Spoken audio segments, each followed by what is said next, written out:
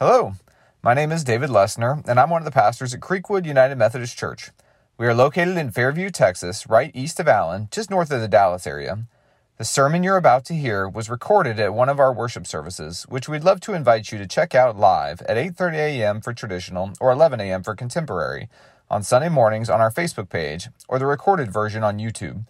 We'd love for you to check out our social media pages at Creekwood UMC or our website, creekwoodumc.org, for more information about what is happening and how you can grow with us in our mission to share God's love. If you feel inspired, there's also a way to give at the top of the website. Thanks for listening to this sermon, and we hope it inspires you in your journey with God. For what today's reading is from Romans 1, verses 19 through 20. For what can be known about God is plain to them, because God has shown it to them. Ever since the creation of the world, his eternal power and divine nature, invisible though they are, have been understood and seen through the things he has made, so they are without excuse. This is the word of God for the people of God. Thanks be to God. Through science specifically, and there's such a divide, or there wants to be a divide between, religion and science, because there's two different opinions. And that conversation always comes up in the classroom when you're teaching, because the kids, have their own opinions, and they're drawn to those opinions, and they want to argue a theological perspective or the science perspective. But honestly, I found when I was teaching in the classroom that you end up kind of bridging the gap between both, because when you're teaching theology or you're talking about religion, you don't know all the answers, and you have questions that are unanswered, and that's where your faith comes into play. When you're teaching science, there's a lot of theories involved, and you don't have all the answers, and so you have to rely on the science that you do know, and then come up with your opinions based on that, based on scientific fact and scientific method and testing and questioning. So I feel like based on the way that science works and the way that religion is, that you end up bridging the gap. They're the same, because you end up having questions about science that you can't answer, and you have questions about religion that are unanswered. And because of that, you have to have faith. So what we're embarking on in this 5-week sermon series is just the continuation of the exploration of the world God has given us. As students go back to school and sit in classrooms, as you read books and watch movies and are exposed to just all sorts of great knowledge and great wisdom that exists both in the natural world or the supernatural world or anything in between, we want you to know that God is there, and that we are called to explore this great world. We are called to explore our beliefs. We are called to explore how we relate to each other. We're always called to explore, because just sitting in one place is, well, really theologically lazy, if you will, as Amy started talking about. Let me tell you a story about when we were up in Oregon this year. I know some of you were just waiting for family pictures to come into sermons, because they always do, but we were up in Oregon, and we went just about 45 minutes northeast of Portland to this place called Multnomah Falls. And what we saw there was amazing. We stood on this bridge tower, and we saw an exothermic reaction based upon the distance that the Earth is to the sun and the right season in the orbit of the Earth to the sun, to where that exothermic reaction melted ice from a glacier, causing 42-degree water to carve down over thousands of years this eroded path that carved into a really dedicated stream of water that then, well, by the force of gravity, based upon the way that the Earth rotates, caused this gravity at a constant force to pull the water down off of a cliff that had been caused by geological disturbance that had caused a mountain to spring up, and that water crashed onto rocks at the bottom. And because we were able to measure the velocity of the water, we could tell just how long that waterfall had been being crafted out of the earth. Sounds inspiring, right? Really, really inspiring. What we saw was all those things, but nobody was taking pictures of an exothermic reaction falling off because of the rate of gravity onto water. We were all looking at a majestic 480-foot-2 waterfall. And the thing is, I was looking at this 482-foot waterfall and marveling at why in the world are we fascinated? It's literally water falling off a cliff. Our ice maker broke last summer when it was hot, and water literally fell off a cliff into the back of our refrigerator, and it poured out, making a huge mess, and no one came and took a picture of that for some reason. But when we stare at something like this, we can describe everything about how this works, and it still takes our breath away.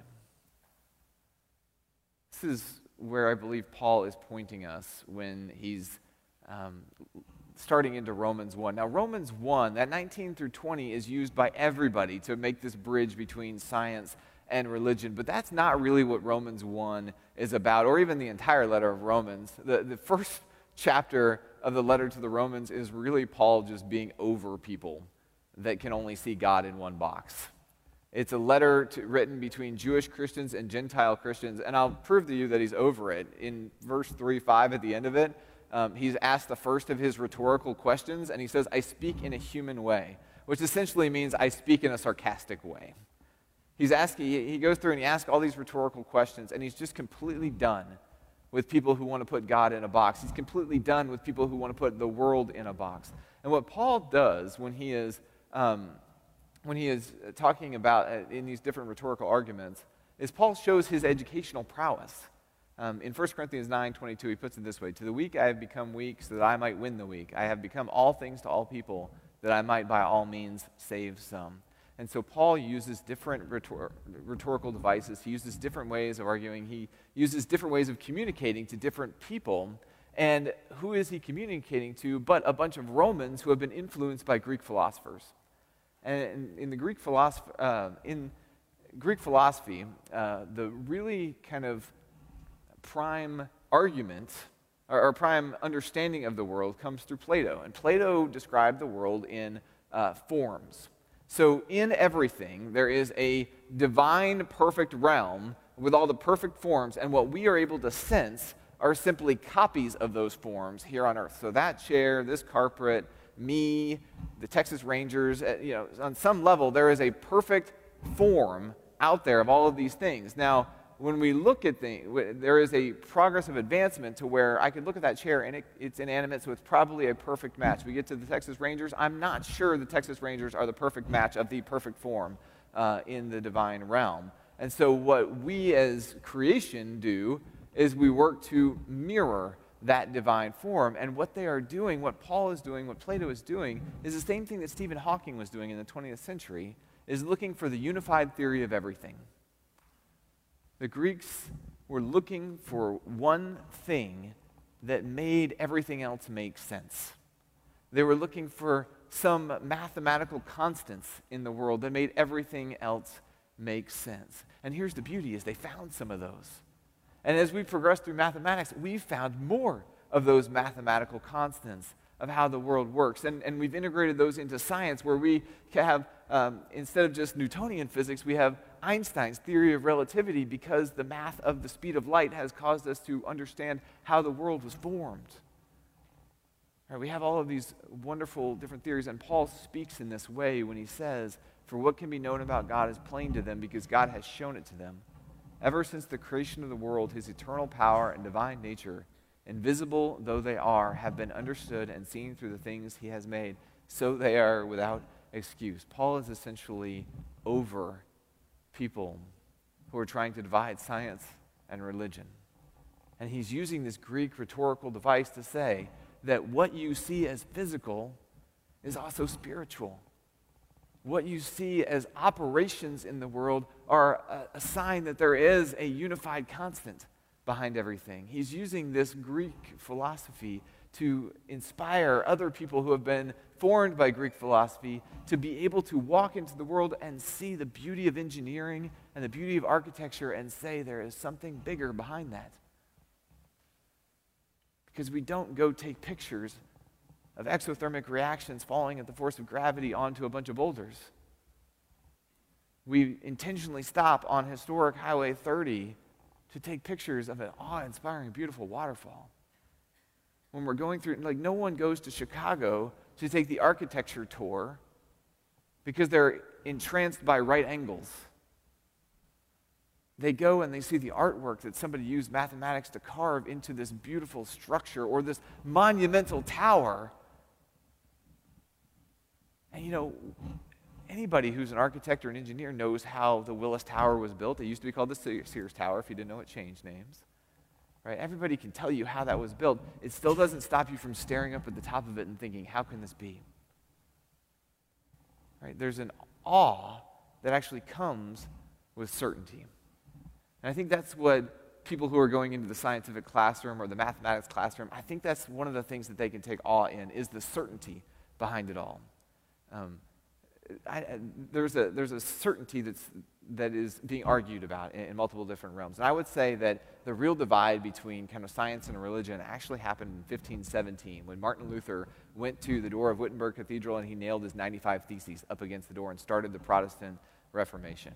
And why I point that, because Martin Luther had nothing to do with science, but why I point to that demarcation line is because it was an overreaction almost against the ills of the Catholic Church. And in that overreaction, the Catholic Church had centered all of the authority and everything that was true in what the church said. They were infallible and inerrant in the papacy. And Martin Luther swung back over and said, no, the only thing that we can rest on is called sola scriptura, is Scripture alone.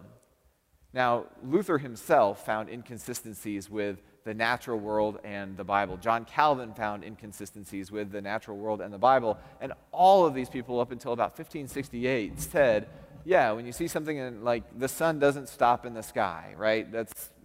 No matter what Joshua said, let's go with the natural world. The natural world, as Paul tells us, is a revelation about how God works.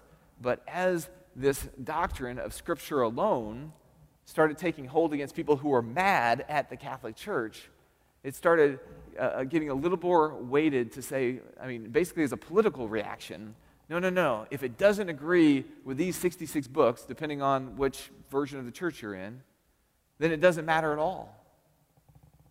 And there was an archbishop, or there was a cardinal in France who in 1568 was the first person to say, nope, if it doesn't agree with these 66 books, then it doesn't agree at all.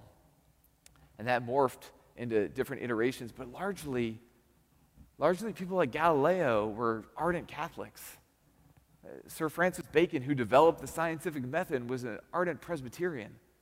Most of the scientists who started the scientific revolution were trying to explore all that God had made. They were trying to not figure out the why behind things, but just the how, so that we could be empowered with the knowledge of the consistencies. That's the other thing that I feel like is able to be gained is, I went off on a tangent about the certainty thing. Right, as science and religion are both trying to find certainty, they're both trying to stake their claim as we are the certain dominant force and we are the certain dominant force. Paul brings us back together and says, no, you work together. And what happens is that the empowerment found by the certainty in the world, the mathematical constants, the scientific constants that we find, we test, we discover, and we continue to explore, you know what? We can harness that in a spiritual realm to make things better. We can protect the earth that God has given us. We can figure out how to grow food more efficiently to feed the masses around the world that are hungry. We can take this certainty, we say X plus Y equals Z, and we're able to harness that for the good of all creation. This is where I've been so confused as to why the church has not leaned more into the scientific nature of things or the mathematical nature of things or even just highlighting the God-given ability of engineers in the world. Right? Engineers used to make my life, I used to think they made my life awful because we get in Bible study and I'd go with some ethereal concept of God and they'd say, yes, but what's the method behind this? And I would tell them to leave. But now I love engineers because the spiritual engineers I've found are the ones who can say, this is the constant I see in the world and this is the device I can operate because God tells me I should love my neighbor as myself. Right, so what we can learn in the classroom, what we can be inspired by is the certainty that if there are so many things that are consistent in the world, there are so many things that work, A plus B equals Z, well, humans don't do that very well. Right? Amazon delivers packages to the wrong place all the time. Right? Microsoft Windows doesn't start up the right way all the time. Humans can't design flawless things. But we have certainty in the world, and we can be inspired by that certainty into something greater, and we can be empowered by that certainty into making the world better and operating more in line with God's desires for the world. But I think in that certainty and that empowerment, we should never forget the awe.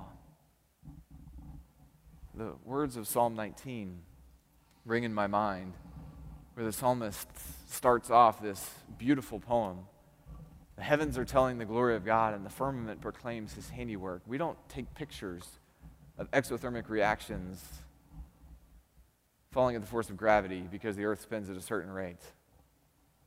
We take pictures of things that take our breath away. And it takes my breath away that we can look at the origin of the species. It takes my breath away that we can build monumental structures. It takes my breath away that there's a waterfall that I can describe exactly how it works. And yet there's something spiritual about it. Francis Collins is the director of the National Institute of Healthcare and was the leader of the Human Genome Mapping Project. And Francis Collins is an ardent evangelical Christian. And it is so inspiring when he gives an interview about his genome work. He gets almost as excited about the process of how they map the human genome as he does about his faith in God. And when someone asked him, well, which one gives you more certainty? And he said, well, both of them give me equal excitement. And they both gave him equal excitement because in mapping the human genome, he said he found the fingerprints of God. He said he found how God was operating in the ways that different people have different personalities and how those different personalities interact together. And he could see God's fingerprints in the DNA that he had helped to map in that. He got equally excited about the scientific discovery of God's world as he was about God creating and being in the world. And out of that, he had felt empowered and he had felt inspired to discover more and explore more. It wasn't, see, this is the thing, I think. Whether in science or religion, we tend to make a God out of our idea. Whatever theory we have come to the conclusion of, we make a God out of that idea as opposed to pursuing God, the unknowable. Right? 1 John 4, no one has ever seen God, but if we love, then God lives in us. It's a constant pursuit, it's a constant endeavor, it's a constant exploration. Where we become idolatrous is when we say the science says this, the theology says this. And there are certain things that have become laws, they have become theorems, they have become proofs, they have become truth. Until Einstein discovers that Newtonian physics is not the law of the land anymore, until quantum theory comes and says that Einstein's physics aren't the law of the land anymore. Until we find biblical archaeology that suggests something may have been true or different. Until we have an experience with the stranger amongst us. Or until we become the prodigal son. And where we once were so certain about God's judgment, all of a sudden we are now convicted of God's grace. When you walk back in the classroom, kids who are in kindergarten through senior high school, college, graduate school, when you are exploring new endeavors, when you're watching Nova on PBS, when you are sitting down to help your kid with calculus homework and you are praying, God, please help me with this homework. Know that that is not distinct from what we're doing right here. We can worship God through the exploration of God's world because that exploration, even the certainty that that exploration brings us an awe and wonder that ought to point us to something higher. And I wonder if we could even be more excited than we already are about the potential that science brings us for healthcare and engineering and making this world an even better place. Would you pray with me?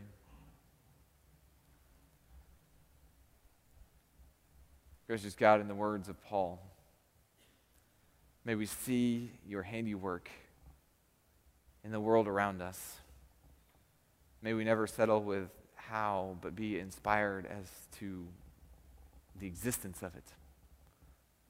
May we be inspired, Lord, to harness it further for the good of your kingdom and for the betterment of your creation. May we be excited about what we learn in the classroom so that it may not be in conflict with anything that we are learning or experiencing here, but Lord, it might be a supplement to each other where we might recognize fully just how wonderful you are, how majestic you are, how incomprehensible you are. May we be driven deeper into an appreciation for you, not only when we sing your praises here, but when we study you in the classroom. And it's in your Son's name we pray. Amen. Let's join. Thanks for listening. We would love if you could leave us a review on whatever platform you are listening today, and let us know how we are doing. Be sure to check out our social media pages at Creekwood UMC and our website, creekwoodumc.org, for more ways to get involved at Creekwood United Methodist Church in person, online, or both. Thanks again for listening, and have a great week.